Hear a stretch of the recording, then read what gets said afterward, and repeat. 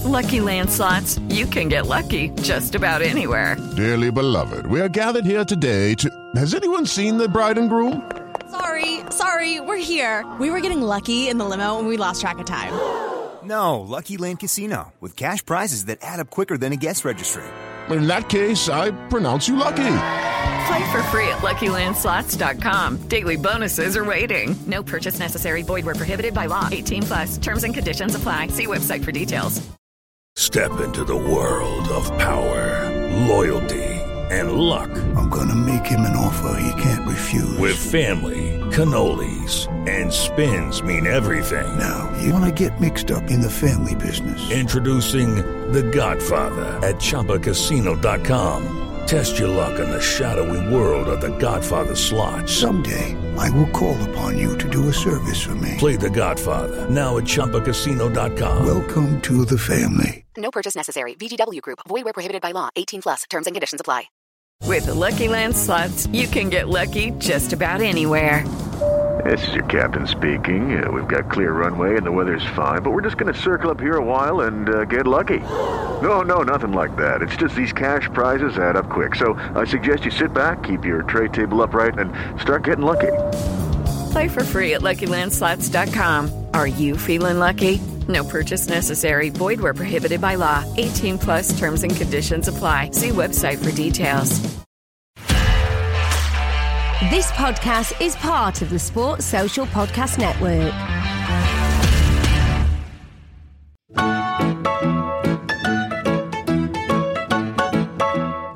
Hello, I'm Jake from the Total Screamers podcast.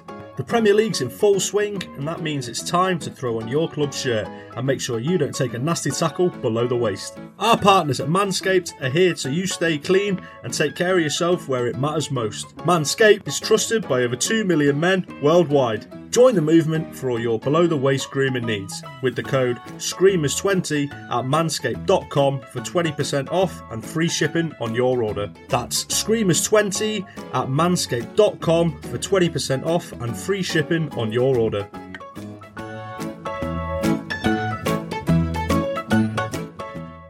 Hello everybody, welcome back to the Total Screamers podcast. Today we're continuing our season reviews and we are continuing with Liverpool, and today I am joined by Simo. Say hello, Simo.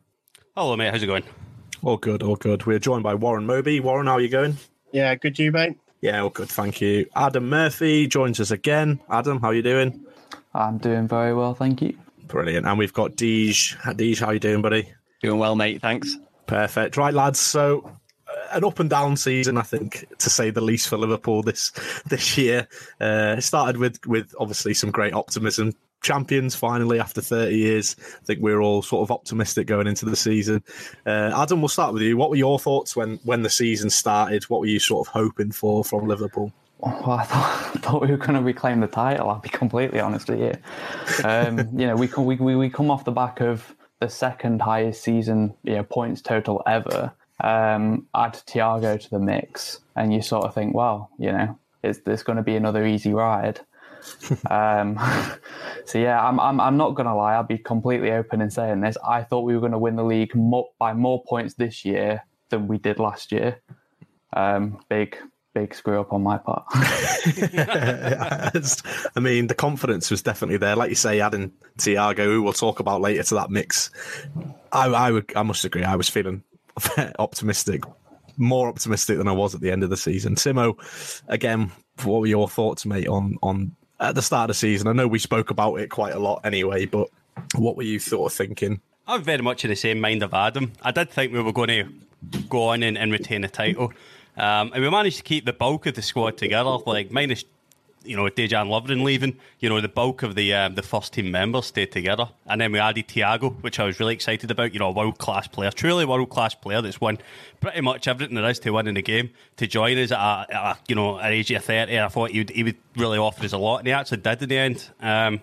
But, the circumstances that came upon us mid-season put many nails in that coffin of any sort of title contention hopes. But yeah, it was a roller coaster season. It was very much up then down, and then we came back up again at the end of the season, didn't we? Yeah, we did. Warren, were you in the same camp as the others? Were you thinking that it'd be a nice romp to the title again, or did you think it'd be a bit more sticky than what it was? I definitely thought it was going to be closer because obviously with Man City power, obviously they're going to come back with a backlash. And obviously last year they didn't like it for us literally spanking that league. Definitely with it is obviously our squad depth. I thought was going to be probably a letdown for us, but we're obviously still be in the run-in to keep in and out, literally fighting for the title again. Yeah, I mean, I agree. I think Man City would have definitely come back with a vengeance. They strengthened quite well with that squad that was already £1 billion squad. They only added to that, didn't they? So it was always going to be tricky. Deej, again, just echoing what the others say. What were your thoughts at the start of this? Well, the previous campaign. Yeah, so I too thought we were going to go back to back. I mean, when the transfer window closed, based on the signings that everyone else had made, I was firmly of the opinion that Liverpool were going to absolutely piss the league. I thought we would have extended our gap between. I think our strengthening was much better than City's, and I mean, let's be honest, nobody foresaw what was going to happen to pretty much every team in the league this season with regards to injuries. I mean, I don't think I'm alone in thinking that either, that if Liverpool remained full strength for the entire season, we would have been uncatchable. I mean, we were top at Christmas, right? So yeah, it's a good point. You've got to remember that Liverpool were top at Christmas. The injury to Van Dijk, I think we all knew it was a game changer, but at that time it didn't affect us as much because the likes of Gomez and Matip were still relatively fit. I mean, we all knew Matip would inevitably come undone at some point. He always does every year. But luckily we've had Van Dijk there. I mean, I think personally the injuries to Matip and Gomez were key because that really derailed our season from January. But we'll stick to the start of the season, those new signings. Simo, we'll start with you. Jota and Thiago with the big signings that came in, as well as some good contract extensions to a lot of the other players. What were your thoughts on Jota when he came in? Because I know we were after Werner for a while. There was a lot of talk about him. We didn't get him, and then we went on and got Diego Jota. What were your thoughts when he signed? And Thiago? Well, I thought that was a particular. We needed to strengthen him. We needed more competition for the front three than just Divock Origi, who did have a fairly positive season last season, but he's actually, rather than the competition of Diego Jota added, it didn't add anything to Divock's game. If anything, it kind of took it away, and he just couldn't get any time in the pitch to build up some decent form. But I thought Jota came in, obviously he was pushing Bobby Firmino for his spot out on the left hand side. He's lethal out there as well. So Sadio Mane missed out in a couple of games as well. Luckily for Mo Salah, Diego Jota he's not very good out on the right, so Mo Salah managed to keep his spot out there for the majority of the season. But yeah, I think it was a really positive signing for Liverpool. A good deal done. I think, what did they come for again? About 30 million? I think it was about 45, I think it was in the end. 45, a bit more than I thought. But yeah, for what if you're going to get below that 50 million mark, all you can hope for is a player of Diego Jota's level. And I think he'll actually push on, because he was really pushing the front three for their starting positions, especially near the end of the season. Yeah, I agree. Adam, what were your thoughts on the new signings that came in? Well, exactly the same. Just to add on to a little bit what Simo was saying, like, we were almost crying out for somebody like Jota to come off the bench and to add goals. As again, Simo mentioned, that Origi had a decent season last season. I don't think he was ever going to be able to replicate that. His goal scoring form over the past 2 years again. Jota's come into the team. He's scored 13 goals in all competitions, and that's while he missed, I think, 18 in the Premier League. So he's actually done a lot better than what I expected. I was one of the ones that was a little disappointed when we missed out on Werner. But obviously it seemed like it came more from our side that, we decided to go another way as opposed to Werner rejecting us. And, as I've mentioned when I was on this the last time, Klopp and the backroom staff has definitely got that credit in the bank, whereby you think, okay, we'll back him on this one. And Jota, I thought he was a decent player for Wolves, nothing special. He's come into this Liverpool team, and I think he fits it like a glove. He's, as I said, scored 13 goals in all competitions, only the one assist, and as I said before, he's been injured for 18 games of the Premier League season. he's done by far and beyond a lot better than what I ever thought he would do, to be honest. Warren, we'll come to you next. When we missed out on Werner, were you sort of in the camp with Adam of you were quite a little bit disappointed, or? I tend to watch a lot of European leagues. So Werner was obviously one of the top players in the Bundesliga, smashing goals in, and that's what we were kind of screaming out for. Such as with Bobby, you never know as much. He's not a prolific goal scorer, but he helps Salah and Mane get the goals for us. So obviously when he didn't come, it was quite a big blow. But with obviously him being at Chelsea, he has improved, but I wouldn't say you've seen his full potential at Chelsea. Yeah, I was reading something earlier and it said he actually had more disallowed goals than he had scored goals, which I think is like ridiculous on that behalf. So I think a lot of that, though, is he doesn't seem to understand the offside rule. I don't know if you've noticed this, but he's always offside, and then but he'll be offside by about 5 yards, and then he'll be complaining to the linesman at why he's flagged or why VAR's brought it back. So I'm not sure if he's quite figured out the offside rule yet. I know it seems crazy, but genuinely that's what it looks like.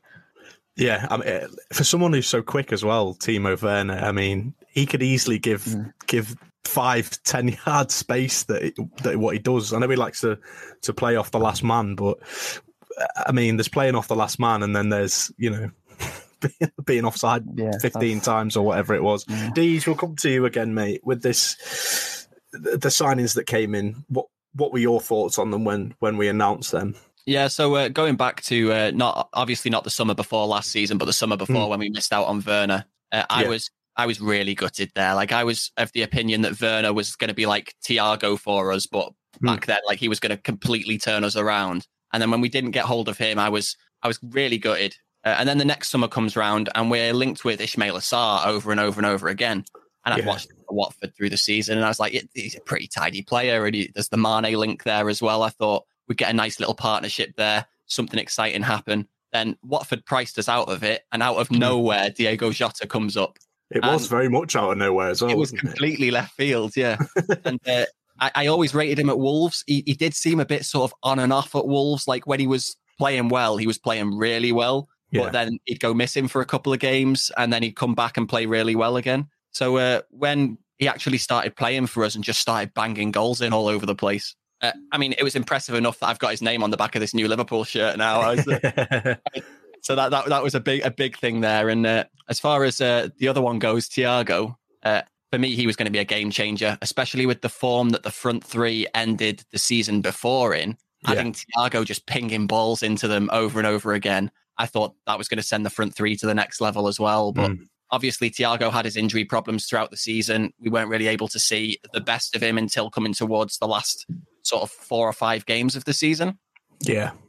But yeah, Jota kind of blew me away this season. I did not expect him to hit the level he hit, especially with playing so few games. Yeah, no, I agree with you. I think when we signed him, like you say, it was very left field. It came out of nowhere. I mean, we weren't even really linked to him, were we? And the next minute, he was in Anfield with a Liverpool shirt, and it was all right. And then, like you said, mate, I'd only really hadn't been watching Wolves regularly, so I'd seen bits on, Match of the Day and things like that when he's been playing. And like you say, very on and off player.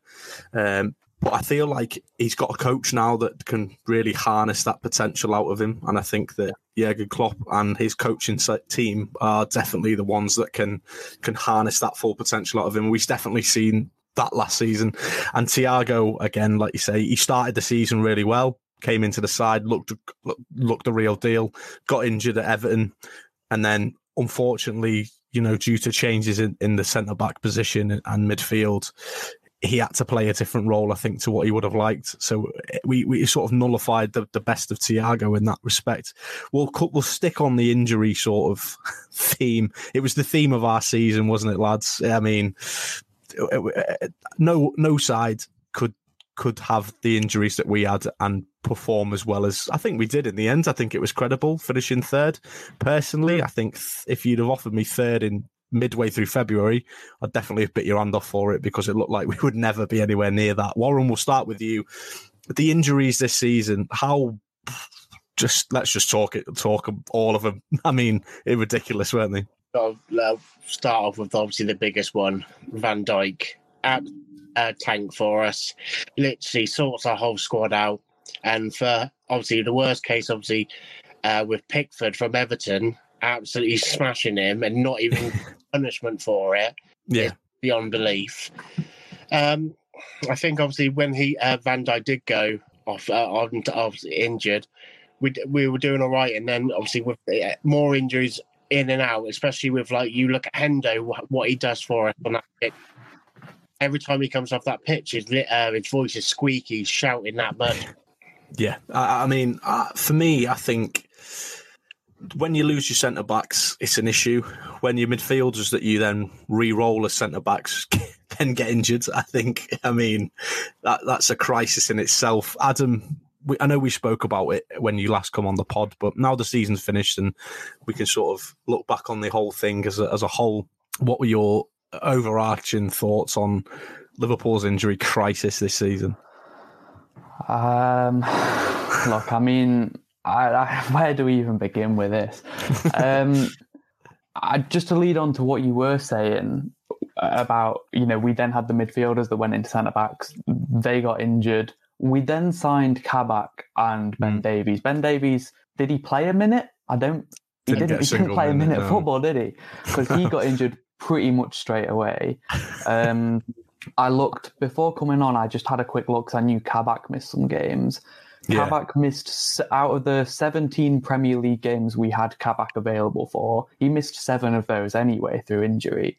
So he had huge spells of injury for the time that he was here for. I think it got to a point where it almost just became, you had to sort of laugh at it. And almost just write the season off, and I was one of those. We actually mentioned it on Redmen a couple of times. Like it's just going to be one of those where it's Klopp said it himself. It's top 4 almost became impossible a little bit, and that was the general feeling around a lot of Liverpool fans, and I was one of them. But like you said, to finish third in a season where we've missed Virgil for like 33 games. Gomez 31, Matip I think was 28. So 3 main centre backs back for pretty much the entire season. It was always going to be difficult to come back from, and then we had the misfire in front 2 really. Salah still did all right, but yeah, it was a bit of a miracle really. The fact that we finished third for the worst defending champions in the world apparently. Yeah, I mean, Simo, we'll come on to you. We spoke about it plenty on the pod, but we've not really had a chance since the season's ended to look back on it as a whole. What, like Adam said, where'd you begin? Where'd you begin with last season's injury crisis? Well, the thing is, I was in very much the same camp as Adam, and I just thought, well, we can't just change the complete tactical makeup like midway through the season. Obviously, Klopp has based the side on a very high line since 17-18 was when we really committed to it. Even though we didn't have a particularly strong defence in the season of 17-18, we still committed to playing really high press and high line football. And we just kind of had to go back to that, and it wasn't massively pretty. And the front three weren't firing in the way they were back in that season where Salah got 50 goals. I couldn't be disappointed because these circumstances are out of your control. It's not, we've not had a bad season because the players weren't completely at it. There was circumstances out of control. If people will be like, you should be able to deal with these sort of injury crises. But if you look at Man City the season before, they lost Company and piled in. One player. So we lost literally. We were playing 2 central midfielders in the back and as a back two. And although they're good, they're top players, Fabinho and Jordan Henderson, top players, but they're not centre-backs at the end of the day. And I think once we actually committed to just playing traditional centre-backs, like once we just committed to Nat Phillips and Kabak, everything kind of seemed to baseline, and we had a really, really strong run. And I think Klopp said, as we were coming to the end of the season, we had to win 7 of the 9 at least to even consider Champions League football. And of course, we went and done that, which was massively impressive. It was kind of like we did achieve something at the end of it. So against all the odds, and we did actually go and actually achieve something for the season and have a relatively positive end. But all you could do now is just look to next season. You know, we're going to go in with a full strength squad minus Gini. Yeah, fingers crossed. Yeah. Prepare for the worst, hope for the best. But yeah, that is where I'm at just now. You know, there's still a Champions League and Premier League winning squad there that Liverpool will be going into next season with. So I still do have a positive outlook. Dave, we'll come to you next. Just sort of on the fact that, like Simo mentioned, when we committed to Nat Phillips and one other, it seemed, we sort of baseline. Do you feel like we should have done that earlier? Do you feel like Klopp should have committed that earlier and just gone, very right, much so, yeah, let's just commit, you know, Nat Phillips, he's 24, he's got, you know, not the most amount of game time, but he's played in the Bundesliga or Bundesliga 2. It's sort of the best we've got. It's, you know, surely it's got to be better than Jordan Henderson at centre-back. And it turned out, obviously, that it was. So why do you think that Klopp didn't commit to that earlier? Well, Klopp's shown over his tenure at Liverpool that when he's introducing a new player to the squad, he doesn't do it quickly. He takes his time. He makes sure everybody's ready. And I think that played a big part into how slow we were sort of settling. And I mean, for me, when Fabinho was first played at centre-back, it was against Chelsea, wasn't it? And he absolutely pocketed anyone who was trying to go forward there. And I just thought, you know what, Van Dijk's out. We're going to be all right. Fabinho's there, not realising how much we actually lost from midfield with there. Yeah. But I mean, our worst area hit was obviously defence. But we had injuries all over the squad as well. I mean, Naby Keita's probably the most expensive packet of quavers I've ever seen in my life. And Joel Matip's made of crisps as well. But Henderson being out for so long, I think, was probably behind Van Dijk our biggest miss. Because I'm sure as Liverpool fans, you guys will probably agree with me, but I think a lot of people outside of sort of like the Liverpool bubble might not see how much Hendo actually does. He's an absolute engine. He's a proper leader. For me, he's the reason Trent Alexander-Arnold is as successful as he is, because as soon as he sees Trent go forwards, he always just sort of drops back into that right-back role and covers for him, whereas anyone else who's really played there kind of hasn't done that.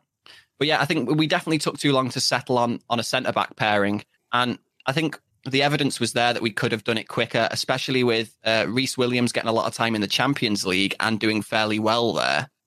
For me, that was probably enough to say, all right, let's give Reece a bit of a run, see how well he does. And then when Nat Phillips started getting brought into the squad as well, it baffled me why it took so long for Nat Phillips to get his first start. Because out of all of the backup defenders, he was the most experienced. And he's not your traditional Klopp-style defender. But we saw towards the end of the season how good of a job he did. Like in our last 10 games, the only games we did not win were games that Nat Phillips didn't play. It's a good point, and I'd seen something actually the other day. James Milner apparently said to Nat Phillips after that Leeds equaliser, "If you're on the pitch, we win that game." Quite simply, because as it's quite well documented, isn't it? Nat Phillips wins every header I think he's ever come across, often getting bloodied in the process. I think he's been bandaged up 2 or 3 times this year already. So I agree with you. I can't for the life of me wonder why he didn't play more. I would see the team sheet and he'd be on the bench, and I'd just be thinking, just commit to this. And I know I'm not Jurgen Klopp, I'm not a football manager, but you know, sure, anyone can see that, and someone who knows how to play centre back is better than a midfielder who does not know how to play centre back. And we saw that in that Leicester game, I think was key, with Kabak and Henderson at centre-back. I mean, they just got absolutely torn to pieces by Jamie Vardy, didn't they? And Maddison, and you know, the whole Leicester side took advantage of Henderson not being a centre-back, and it worked quite well. And I think after that, I think we sort of learned our lesson, I think, a little bit and committed. We'll stick to the woes for the moment, for the bad news. The turn of the year, it sort of went wrong, especially at Anfield. As we know, we lost our unbeaten home record and then went on to lose 6 in a row. Did any, Warren, we'll start with you. Did you see it coming? Did you see us, you know, losing 1 and then losing 6 on the bounce at Anfield in the league? Definitely. Look at Anfield, that's our home ground where literally anything can happen with us. But look in the Champions League, what it does for us is like our 12th man. Some of the results, even the lower teams, I couldn't believe it, to be honest. Yeah, Adam. Again, I think we spoke about it briefly, didn't we? Last time you were on, I think we'd lost maybe one at home. But did you foresee, the real troubles that we had, especially like Warren said, against those lower sides at Anfield? I don't think anyone could say they foresaw it. I'm not going to lie. I expected us to lose at Anfield at some point during the season, just because of the element of no fans and we'd seen it had already been a crazy season. I thought to myself, it's gone on for nearly 4 years now. If we're going to lose at Anfield, it's going to be this season. Yeah. Nobody could have told me they expected us to then lose 6 on the bounce. Like, it was, especially the teams we lost to as well. It was outrageous. But I think it almost had that reverse effect. When the crowd was there, obviously it was almost, as Warren was saying, it was like the 12th man. We all know that we've all experienced those nights, but it almost had the flip effect. Once that one loss happened, it was like, oh God, like we can't win here without the fans almost, because it was like, and obviously to go alongside that, the away form was really, really good. Especially like down south. I think we won pretty much every game we played down south this year. So yeah, it was madness. Like I said, I think the first one was probably fairly predictable, but what came after was, it was outrageous. I agree with you, Simo. I mean, it's the 6 on the bounce. Crazy. I kind of felt that before every game. I mean, you would talk before games and think, oh God, I just hope this is the one where we just, even if it's a draw, that'll be fine, Yeah. And I remember we were starting Same Old Screamers, which is our show we do with the same old Arsenal, and it was actually off the back of Liverpool playing Arsenal. And I just remember me and you speaking like, thank God that game's away, because we just knew we were going to win it. We're going to win it, yeah. I never thought you'd be sat as a Liverpool fan, hoping for away games, looking forward to away games, because you think you're going to get a result. It's bizarre, but it is one of those seasons. It will hopefully never be replicated again. We'll hopefully never have another season like that again, where we're playing in empty, 55,000 seater stadiums that are empty. Hopefully we never see that again. But it's one of these seasons. It's just mental. Still see it at the Etihad pretty much every week. I was going to say, it's a standard for them. There it is. Dave, I just want to ask you another question. I know we'll come to all of you on this. Liverpool's domestic cup form since probably Kenny, when we last won a domestic cup, has been absolutely atrocious. And, as football fans, we've all grown up with the FA Cup. I personally love the FA Cup. It's given me some of my biggest highlights as a Liverpool fan. So Dave, Liverpool's cup form, why is it so shocking? Why has it been so bad for nearly 10, 15 years? So, I mean, focusing on sort of the Klopp period, I guess, it's been sort of glaring for everybody to see that the priority since Klopp joined has been the Champions League and the Premier League. And that's, I think, the main reason why the cup form has suffered. And also because of the success we've had. I mean, when we were off playing the World Club Championships, having to play a combination of our under-18s and our under-23s against Villa, that was a lot of fun. But yeah, I guess I think the focus just hasn't been there. It's all been about sort of trying to get back to the sort of back on our perch, if you like, where we were in the 80s and the 70s.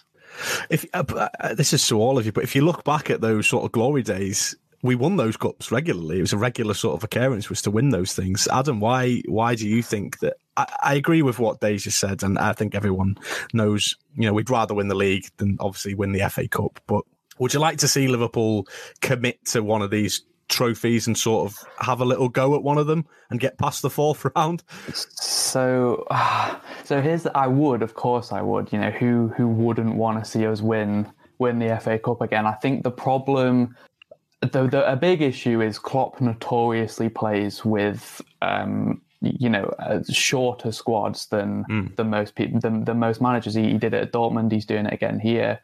And you look at how many games of football that teams are having to play season in, season out now. I think it's more of the case of we just don't have a big enough squad to be fighting on both fronts in the Premier League and the Champions League, as well as being able to put out a strong enough squad to go and win an FA Cup, especially when we're up against the likes of Man City that are able to, they field a B team and it's better than most teams in the league's A teams. So it's just one of those where, like, of course I'd love to. I honestly just don't think it's that realistic at the moment, unless we were willing to sacrifice, unless we got knocked out of the Champions League really early, or we were willing to sacrifice the league. I just don't really think it's feasible with the squad that we've actually got. I think we'd have to invest a lot of money. Good point, Warren. How much do you think we'd have to invest in the squad to potentially fight on 4 fronts for the next couple of seasons? Quite a lot. Well, to be honest, I think we need probably about another 3 or 4, maybe even first teamers, just to challenge and mix it up a bit. As you said, obviously, trophy wise, the domestic, wasn't the last one we won was against West Ham? FA Cup was, and then League Cup was Cardiff, against Cardiff, 2012 under Kenny. Do you think as well, for foreign managers in the Premier League as well, it's better to have, like, obviously on your resume of having a Champions League winner rather than the Carling? Well, whatever it is now. I think, yeah. I agree. I do think, obviously, you see the parades for Champions League wins, and hopefully we'll see a parade for a league win eventually at some point. But I think I'm just a bit old fashioned in the fickle of I love an FA Cup run. It's great, isn't it? Everyone loves it. And that West Ham one we won, 2006, the Gerrard final, the Owen final. All these games have got massive history behind them. And some of Liverpool's happiest moments have been in these competitions.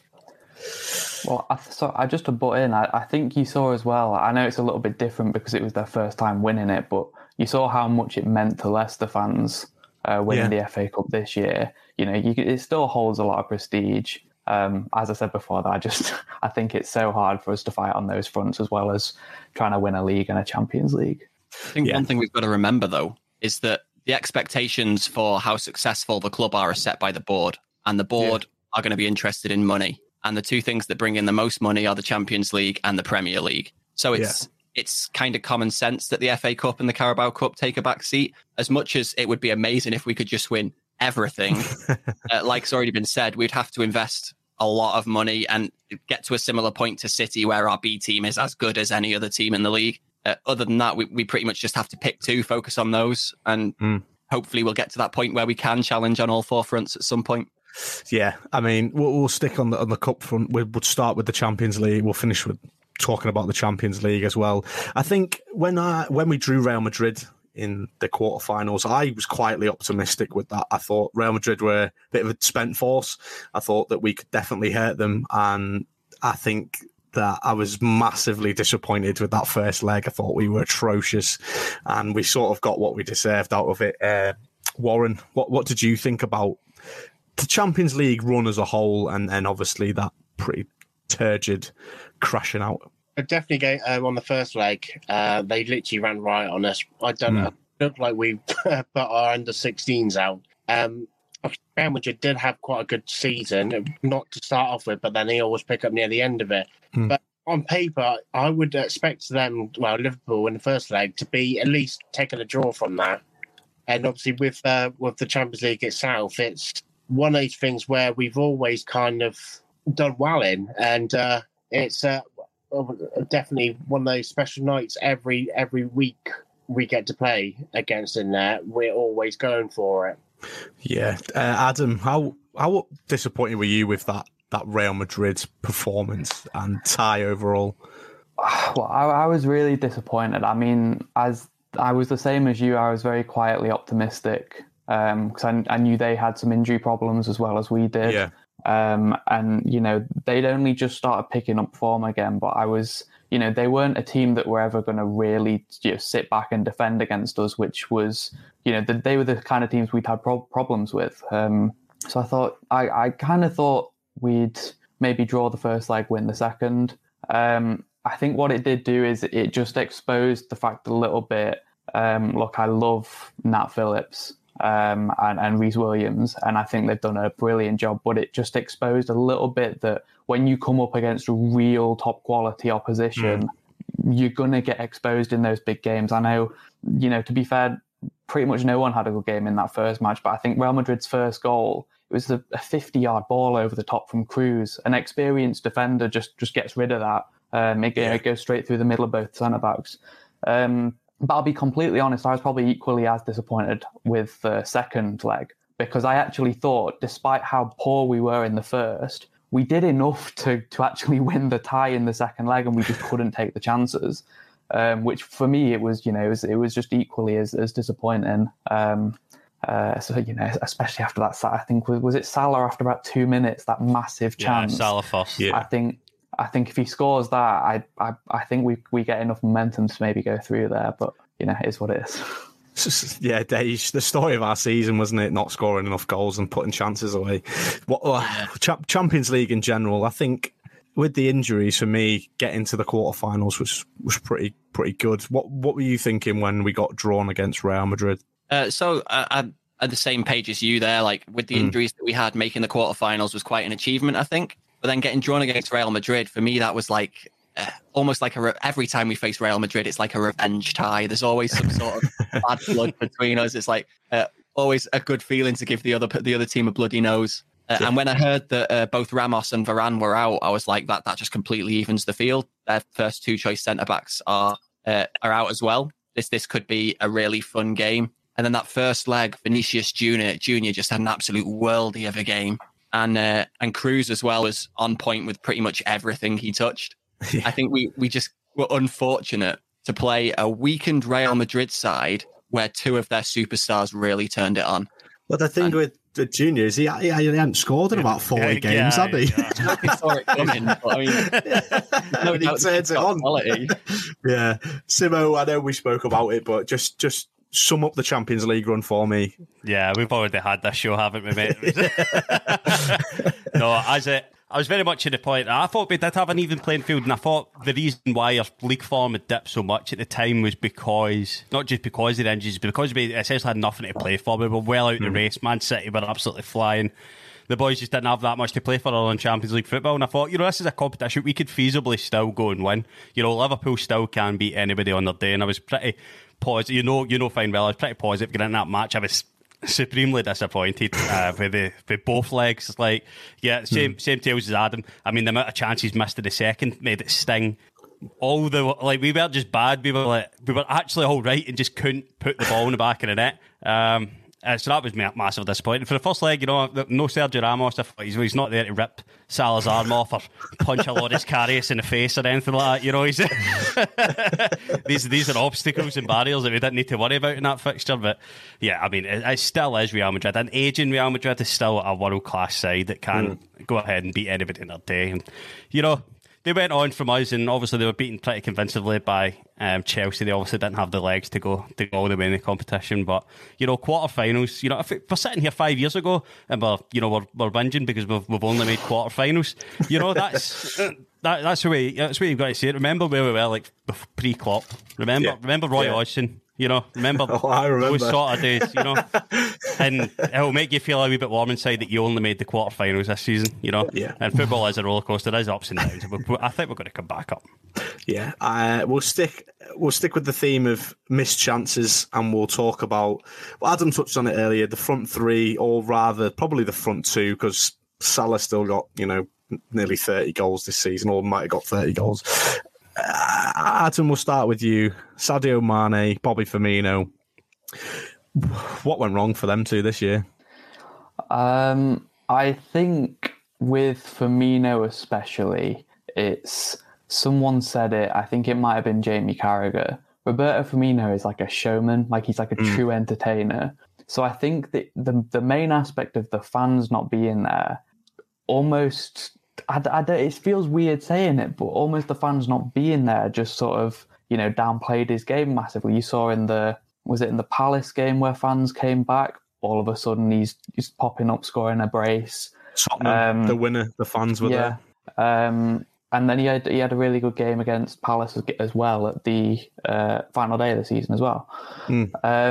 Mane, I thought for the longest time it was fatigue. He played so much football. He got a couple of injuries near the start of the season. I thought, is he just, are they niggling at him? Because when he came back from those injuries, it was around the same time that Jota then got injured. So instead of bedding Mane back into the squad, he was literally just thrown straight back into the first 11 and having to play twice a week. And I thought, do you know what? It probably is just a little bit of fatigue. I think he needs a break at the end of the season. Maybe confidence gone as well, because I think we saw his ball carries per 90 had gone down by about 30 dribbles. But he was still getting into, I think he actually created more opportunities for himself this season than he did last season, and they were hard opportunities as well. So he was getting into the right areas and just not finishing the chances. So that combined with, as I said, with his ball dribbles, I thought, okay, is it maybe a confidence thing? Does he just not trust himself at the minute? But then we played Crystal Palace final game of the season, fans back at Anfield, and he looked literally like Mane of last season. So it's hard to say with Mane, to be honest. Can I cut in on Mane? I don't think Mane's had as bad a season as people are making out. I mean, right, he has not put the ball in the net as many times as he should have this season. Let's put that on the floor, right? But I'll extend an olive branch.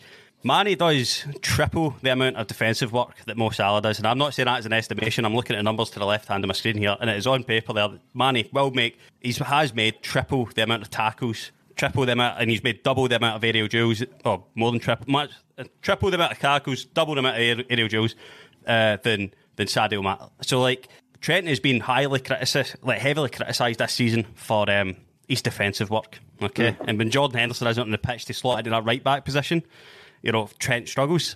But Salah has done virtually zero defensive work this season, and we are a pressing side. Make no mistake, every player has to press.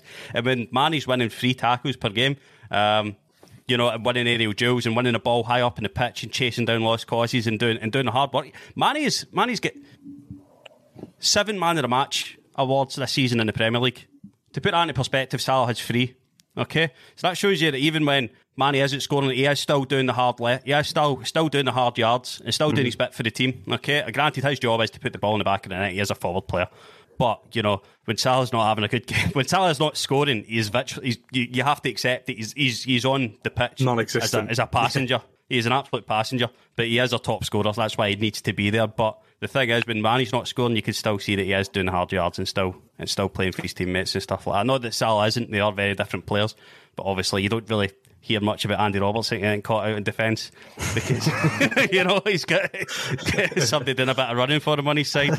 But yeah, and he is on. If you go on the majority of statistical football websites, Squawka, Who Scored, We're at Sofa statistics, all these sort of things. By average rating in the Premier League, Sadio Mane is our top player this season. Warren, we'll come to you, Warren. Yeah, the truth. Nothing but the truth. Mane and Firmino, what do you think was their woes, we'll put in inverted commas? For Firmino, could it be that case of he's actually looking where he's shooting now, so it's not actually scoring from that? Definitely with I'm really not sure with Firmino what it was this season. It just looked like it could be the same with Mane's fatigue and obviously playing that intensity all the time. And you look what Firmino does in that midfield as well. He's always on the coming back to defend or anything like that for us, as well as getting up front, trying to produce those passes or even for a goal. Mane, I'm not sure if you lot would agree, but it just seems like even when he was playing, it just looked like he lost his confidence quite a bit by not even taking any defenders on, where normally he's straight at that defender trying to go past him. And it just seems like he was when he's going on that attack, he just keeps bringing the ball back. Yeah, Dave, we'll come to you next. Confidence issues, loss of form, fatigue, lack of fans, bit of everything. What's your opinion on this subject? I think all of the above for both of them, to be honest. I mean, I'm a massive Bobby fanboy. The work that he does away from scoring goals is invaluable, and I'm pretty sure he would walk into pretty much any team in the world as a starter. I don't think there's anyone who can look at his game and go, yeah, Bobby's not worth playing.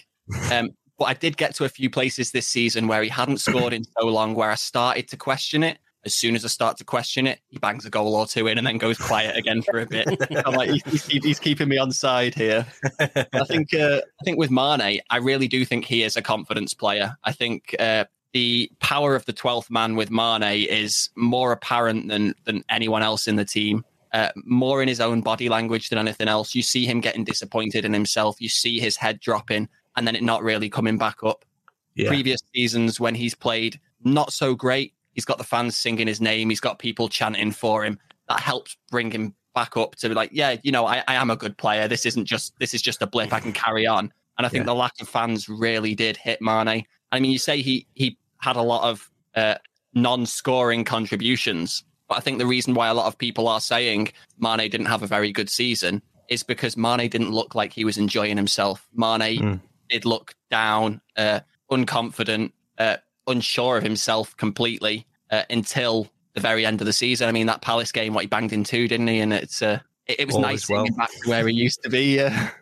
Yeah, I agree with what you've all said. I think both players are definitely confidence players, and I think both need that crowd. Like you was said then, Dave, with Mane, you know, he feeds off the energy, you know, when he's rushing in to make those interceptions, make those tackles, win that ball back. He feels that crowd behind him, like jeering him on. And I feel like he almost soaks that up and uses that to propel himself with that ball forward. You know, it's cliche, isn't it? You know, the 12th man and all this, but I really feel like it's Liverpool. A real thing. It is a real thing. It's a real thing, man. I'm not going to let anybody tell me different. It is you've just got powerful at Anfield as well. You know, I mean, Bobby's not going to do Bobby things. Bobby's not going to do Bobby things unless there are people in the stadium. He's not going to like do a no-look finish on an empty stadium. He's not like for nothing. One of my favourite Bobby goals is last season at Arsenal. No, when Arsenal came to us, and he just leaves like fucking 3 Arsenal players on their arse and scores. You can't do that in an empty stadium. You can't have the balls to take on 3 men like right outside the box and then score a worldie, you know, in an empty stadium. I think you do need that 12 man, but that's obviously you can't find any evidence to support this. So it's just my opinion. One of the things to bring up with Bobby as well, though, I think one thing that affected his game quite heavily this season was the lack of Henderson in midfield. Because when we are in the ascendancy and Bobby is doing his sort of attacking midfield role, he only really sort of starts pushing towards the box when Henderson starts coming up to support. Yeah. And with Henderson either playing as a centre-back or not being in the squad at all, you don't get that same thing from Thiago or Fabinho or, I mean, Wijnaldum's back and forward like an absolute workhorse. It's all over, isn't it? Yeah, but Henderson, as well as sort of supporting Trent when Trent goes forward, when Henderson goes forward, he's kind of supporting Bobby and giving Bobby that more freedom to do his little magic touches in and around the box instead of having to drop back out and provide support for Salah and Mane himself when Henderson's filling that role when he's on the pitch. I agree. I think both missed the crowd this season, and when the crowds were back, you know, briefly in December and at the end of the season, they both came alive, and that to me says it all, sums it up perfectly. The 12th man does exist; it is a real thing. Boys, we'll move on to next season. Our hopes, our aspirations, our predictions for next year. Simo, we'll start with you. Obviously, we've already signed a new centre back. I think we all knew that was going to be happening. What do you think Liverpool need? Well, I'm glad we got another centre back, and I'm glad it's Konate. He does look a promising defender. You know, 23 years old, young as well. Yeah. You know, £36 million as well. I think that's a reasonable price, a decent, you know, size release clause. If Gini does absolutely go, and it's absolutely, I know there's still that little outside chance because he's not totally committed. I think he's gone. He's gone. He's gone. Let's just accept that he's gone. Gini's gone. Right. Gini won't be here. Yeah, he put it on his Instagram. He's gone. Yeah, Fabrizio's confirmed. PSG done. Is it done and dusted? Is it confirmed now? Is it? Yeah, apparently he's apparently Gini today has signed his PSG deal according to Fabrizio Romano. Ronnie Koeman is going to be fucking raging. Well, but I'll get onto that later. Yeah, they doubled his wages. I can't blame him. And he deserves it. He deserves it. You know, I mean, £90,000 a week. I know it's a lot of money, but you know, there's I think Brandon Williams is on more. You know what I mean? He deserves more money for what he's done for the club. I mean, you know, I think, you know, Liverpool were slightly worried about the aging of the midfield. I mean, I don't know if they're going to sign a one-for-one replacement, or they're going to hopefully maybe get a season out of Naby Keita and he could do what he was signed to do. Like, I have watched virtually every minute that Naby Keita has played for Liverpool. All 12 of them. Times when he's, all 12 of them spaced over like 3 seasons. But, you know, I mean, maybe he does come in and he has that season. Curtis Jones, again, is one that's just on the cusp. You know, if we maybe properly commit to letting him have minutes every single game, who knows what the kind of form he could go on, because he's a forward-thinking player. It's just where can he do that running that Gini does. I mean, there's very, very few players on the planet that can do that kind of running for the volume of games he does it for as well. Is extraordinary. He's a terrific talent. You know what I mean? And we are a worse team without Gini, without a doubt. We are a weakened side without him. So I hope we either go and, you know, get a like-for-like replacement, or, you know, maybe fingers crossed that Curtis Jones comes good, or Naby Keita can maybe do what he was signed to do. He was obviously signed for a reason, because he was a very, very promising up-and-coming talent, but he just can't seem to get himself fit, which is hugely disappointing. And then, you know, I think there's more money for Liverpool to spend this season, so it might be in that position in the pitch. Warren, we'll come to you next. Going on Naby Keita, obviously, before he came to Liverpool, it looked like he was going to be the next Kante. Looked absolutely... it was like a racehorse, literally where he was. But obviously, there was one of those dangers of him getting sent off, which he did for Leipzig quite a bit. Definitely with the midfield, I think we do need to get another player in, especially when you've got Millie as well. Definitely need someone there in case, obviously, next year it does come down to injuries again. Hopefully not. But I don't know if you lot would agree if we would probably need another like an out-and-out striker. Mbappe in 2021. Adam, we'll come to you next. Let's get it done. Mbappe. Well, I'd love Mbappe. It's not happening, is it? It's not happening. Did you see what the PSG president said? He said, "We will never sell Mbappe ever." Sounds very much never selling him. Yeah, it sounds like they're very much holding Mbappe hostage, to be honest. It doesn't sound like it's a good place for him to be. Yeah, he should come very back. much was like holding hostage. He's in Paris. He loves the elevator league. We have his family in a room.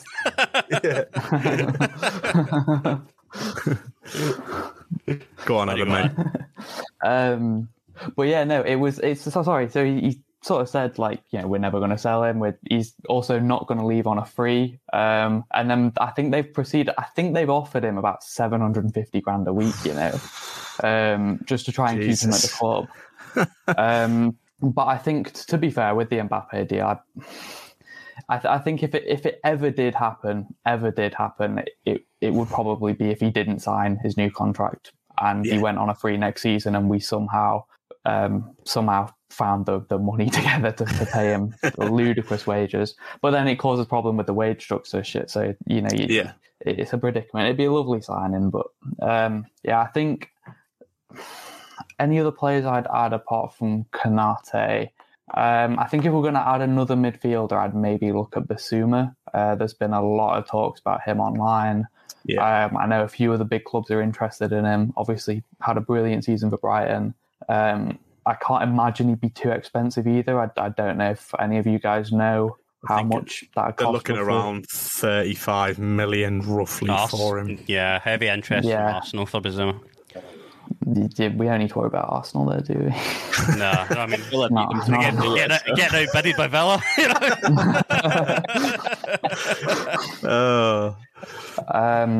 But Bissouma, I think we do need another attacking option, to be honest, though. I think it's just how we'd work it. Like, Sancho is another one I'd love us to go in for. I know there was rumours of the interest being there, but I think Fabrizio Romano said there's been no official contact from us. So far from the looks of it, it looks like it's probably going to be Man United. But someone of his quality, again, it'd be lovely to get. It just becomes an issue of, again, the wage structure, and also how do we fit a player of that quality into a front three that already possesses so much quality? Because Sancho or an Mbappe, they're not going to walk into the squad and they're not going to accept sitting on the bench at any point in the season. Because they are like, the likes of Salah, like Mane. You see them getting subbed off. It happened every season. They get subbed off against Burnley or whoever it may be. They'll throw a tantrum and then the media will be talking about it for the next 7 days. Oh, Salah's leaving because he's unhappy with the substitution. So I'd love to sign a marquee signing. I just don't think it's feasible right now. I think it's something we maybe have to look at next season. So for this summer, I'd settle with a Basuma and Konate, and that'd be me done. Dej, you happy with a Basuma and Konate summer window? So I don't think we're going to get Basuma. I think Basuma's past now. I think we were looking at him, and then the price that was quoted for him, we were like, yeah, we can probably do better. And then we've been strongly linked with Tielemans, and I would love to see Tielemans in a Liverpool shirt. But even more than Tielemans, if we're making a midfield signing, I would love to see Rodrigo de Paul from Udinese in a Liverpool shirt. He had an absolutely cracking season. Yes, he's a bit older than our normal signings. He's 27, but for a creative attacking midfielder, not quite a like-for-like swap for Gini, but he would be insane in a Liverpool shirt. But we're forgetting, we've got Oxlade-Chamberlain, who is an absolutely cracking player when he can stay fit. We've got Harvey Elliott coming back, who, as well as playing in the Salah role, can also play that sort of centre-attacking mid-shadow striker style role as well. But there's so many crazy rumours going around this summer that I think it does kind of feed into what Adam was saying. If we're going to make a big marquee signing, it's going to be next summer. There's talk about FSG have been putting money aside since they bought the club for when a generational talent becomes available. Now we start thinking about generational talents. You're talking about Mbappe and Haaland. They're the two that are around at the moment.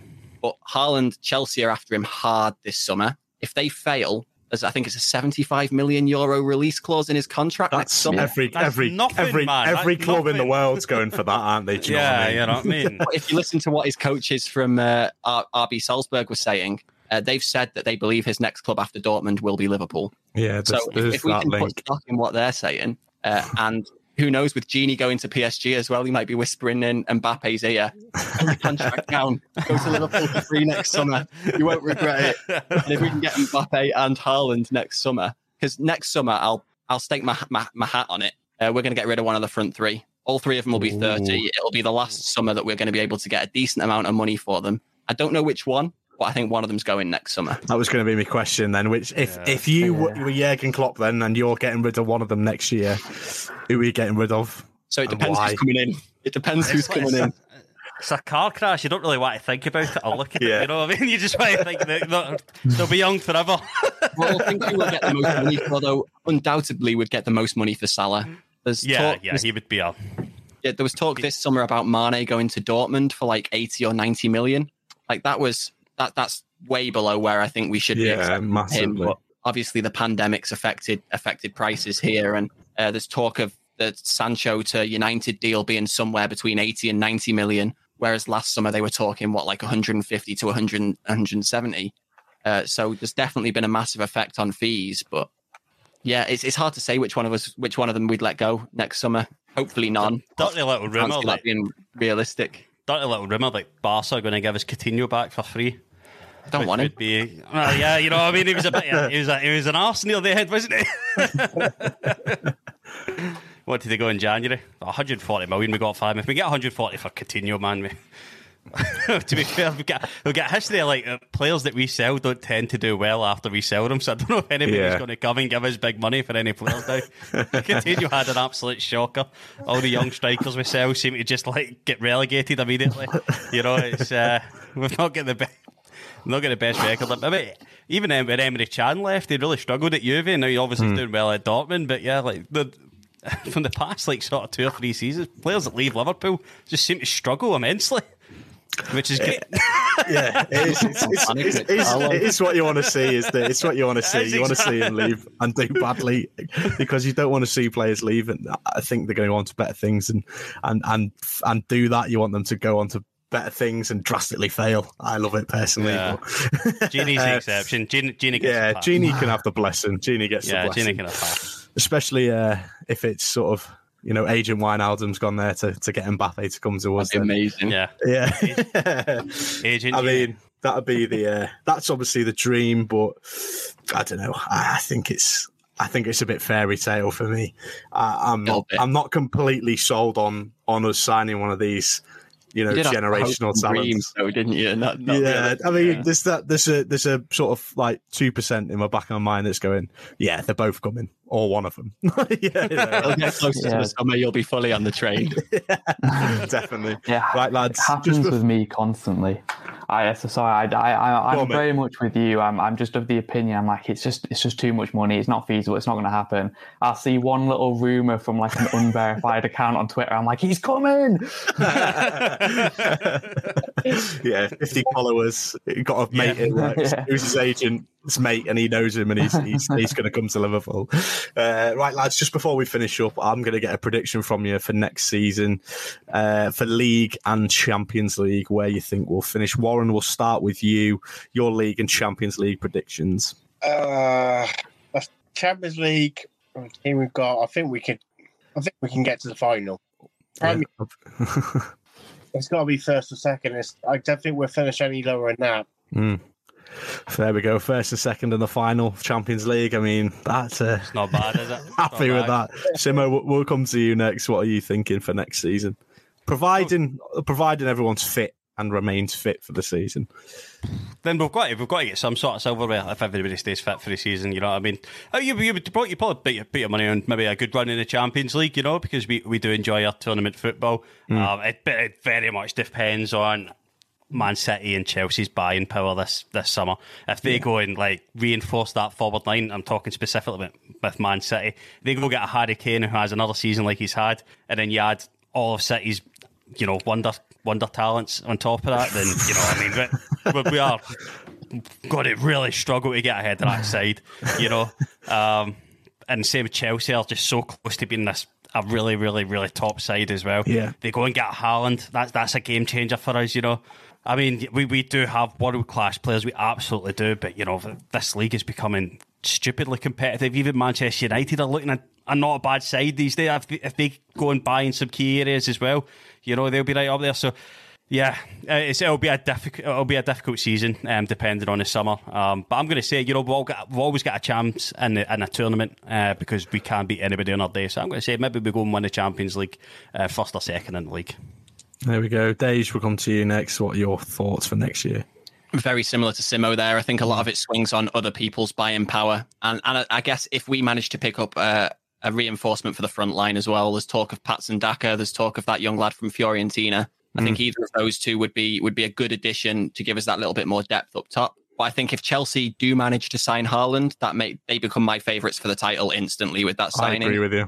Even if City sign Kane. But I think if City sign Kane and Chelsea don't get Haaland, I think City are going to dominate for years. On top of that, I think just take away everyone else and just leave De Bruyne and Kane in the same team, and they're going to absolutely rinse anything. But fully fit, if none of those signings do come off, I will. I'll tip us to win. I think I'll tip us to take the title back if Kane doesn't go to City or Haaland doesn't go to Chelsea, which I think are big ifs. As far as Champions League goes, I'm going to be a bit conservative and say we'll make it to the semis. But a bit of a dark horse prediction for getting a Champions League place next season, Villa. Oh, there we go. Billy will be happy with that. Yeah, Billy will be buzzing. I'm just thinking Grealish and Buendia feeding Ollie Watkins is terrifying. And they're not done yet. They want more, don't they? They're looking at spending, dirty old rumours looking at spending 200 million this summer. People are like, how can they do it? And then they look at the owners behind them. They could easily go do it. They could absolutely easily go do it. We had to take Buendia as our frontline reinforcement this summer if we went in for him. Mm-hmm. Like best championship player ever. Yeah, Villa, potentially the real deal next year. Adam, finally, we'll come to you. Your predictions for next season for the Reds. Do you know what? No one's done it yet. So I'm going to end optimistic. I'm going to put my balls on the line and we're going to win both. There we go. We're going to win both. Now, for real though, I personally, and I know I'm in the minority with this one, I think Kane's still going to be at Tottenham next season anyway. I agree with you. I genuinely think Daniel Levy's going to price anybody out of being able to sign him, especially with 3 years still on his contract. And the Haaland to Chelsea thing remains to be seen. I think if they let Sancho go to United this summer, though, I don't think they let Haaland go the same summer, to be honest. But yeah, it's I really put my balls on the line with it. But yeah, we go win both. But will we make it past the 4th round in a domestic competition? That's my aim. That's my aim. Get to the quarterfinals of the FA Cup this year. That'd be lovely. That'd suit me down to the ground. Boys, it's been an absolute pleasure. If you want to learn more about the lads, their links to all their social medias and their other projects will be linked into the podcast at the bottom of the page, and they will be, obviously, you can be able to find them and look up any of their other stuff. Lads, it's been an absolute pleasure. Thank you very much. Thank you to the listeners. And don't forget, we're still sponsored by Manscaped. So if you want 20% off and free shipping on your order, use the promo code SCREAMERS20 at manscaped.com. Cheery bye. Find more great shows or join the team at sport-social.co.uk. Sports Social Podcast Network. Judy was boring. Hello. Then Judy discovered ChumbaCasino.com. It's my little escape. Now Judy's the life of the party. Oh, baby, mama's bringing home the bacon. Whoa, take it easy, Judy. The Chumba life is for everybody. So go to ChumbaCasino.com and play over 100 casino-style games. Join today and play for free for your chance to redeem some serious prizes. ChumbaCasino.com. No purchase necessary. Void where prohibited by law. 18+ terms and conditions apply. See website for details. Hello, it is Ryan, and we could all use an extra bright spot in our day, couldn't we? Just to make up for things like sitting in traffic, doing the dishes, counting your steps, all the mundane stuff. That is why I'm such a big fan of Chumba Casino. Chumba Casino has all your favorite social casino-style games that you can play for free anytime, anywhere with daily bonuses. That should brighten your day a little. Actually, a lot. So sign up now at ChumbaCasino.com. That's ChumbaCasino.com. No purchase necessary. VGW Group. Void where prohibited by law. See terms and conditions. 18+.